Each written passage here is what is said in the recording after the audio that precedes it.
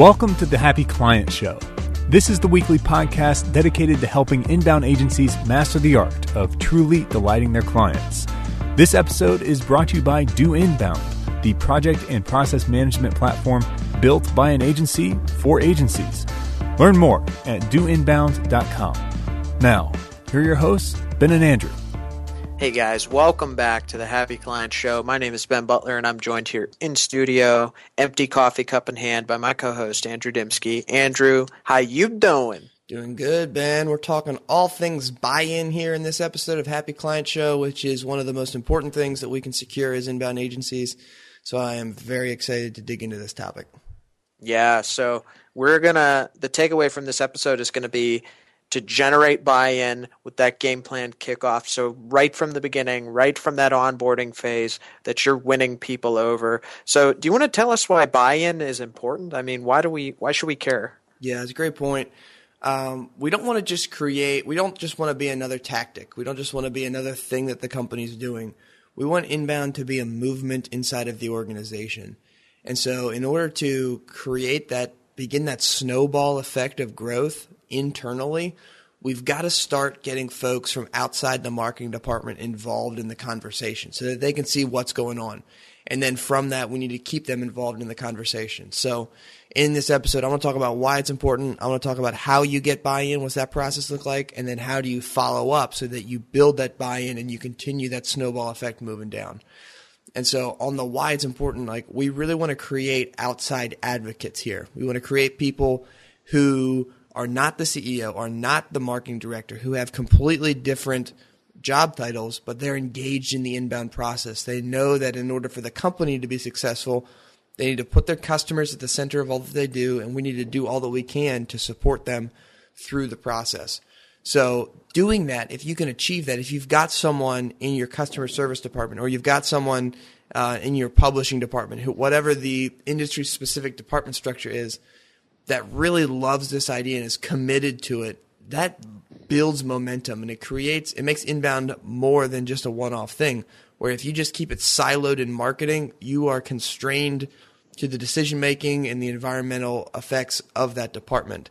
Whereas if you spread it out and everyone understands what we're doing, you're really positioning yourself as indispensable at that point, or you're positioning this movement as indispensable. And if they need an expert, they're obviously going to lean on your agency. So that's why buy-in is so important. It leads to a longer life in terms of a client relationship than it would be if you went in there, Ben, and you only had the marketer and you only worked with that marketer and you didn't really talk to the president or you didn't talk to these other people.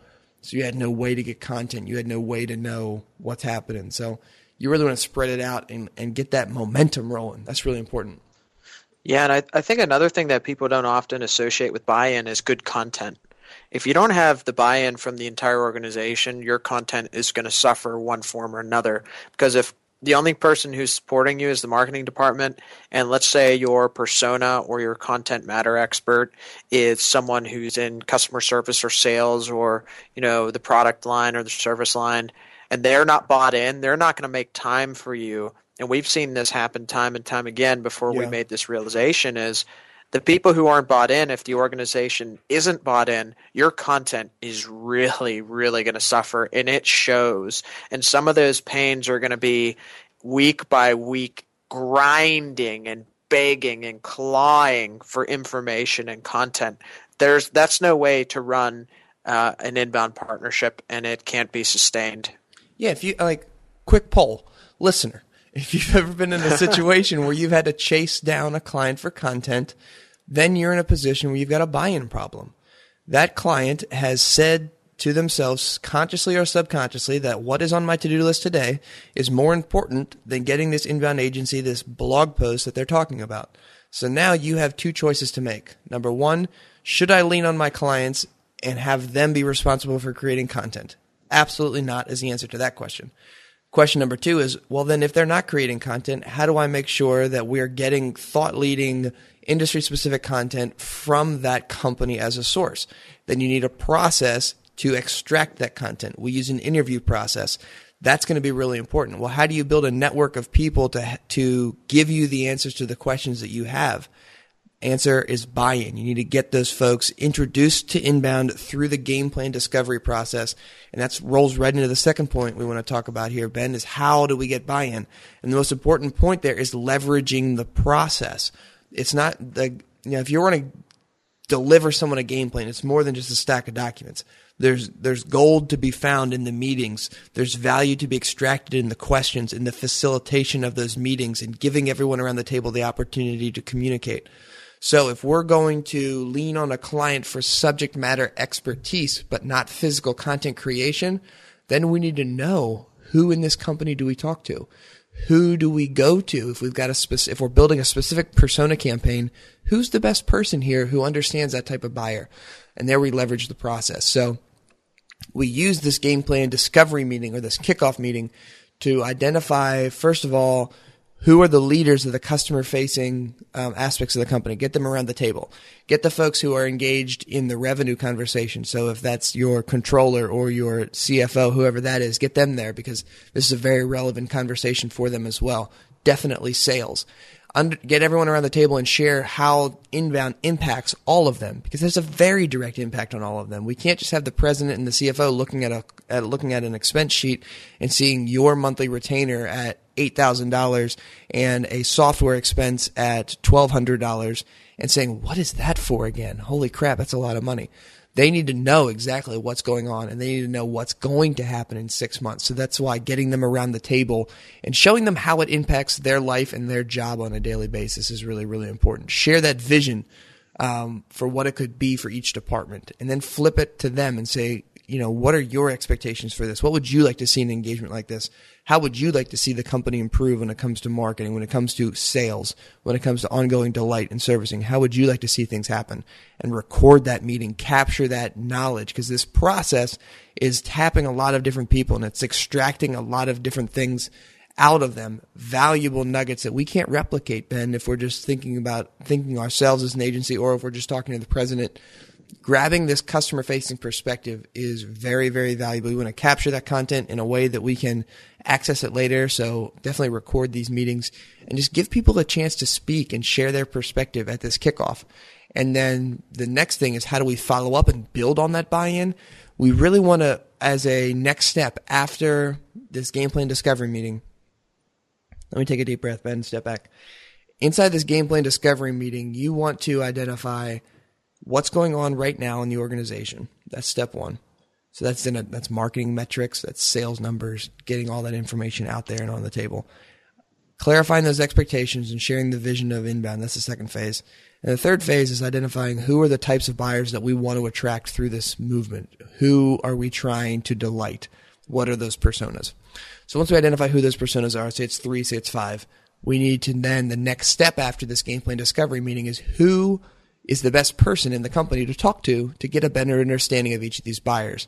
So that rolls into the next point there of just building buy-in by engaging those folks in deeper conversations. Once they've had a chance to see the vision, then we want to dive in deeper and understand, what is your perspective on this type of a customer? What types of questions did they ask? What are the challenges that they're facing? What are the change drivers that allow them or that make them stop what they're currently doing and search for a new situation? That's all really, really important, Ben, to that process, again, of meeting with them and talking with them and showing them that they're valuable by having them share their thoughts with you and listening. They might not get that every day at the company. Yeah, and it's amazing how much buy-in you gain by letting people speak. Mm-hmm. And often what we hear from this process and from the gaining inbound buy-in with the game plan sessions and just the game plan in general is that you establish these bought-in champions who come from the weirdest, strangest places that you would not expect.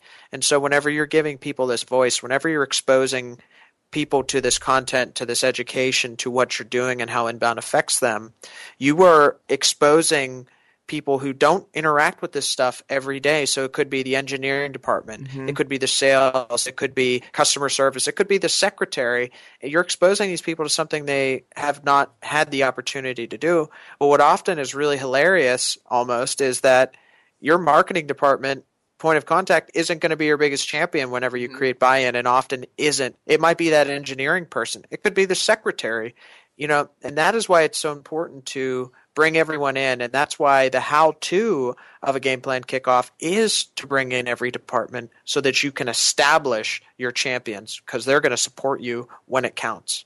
Awesome. And again, this is like, think back to NASCAR.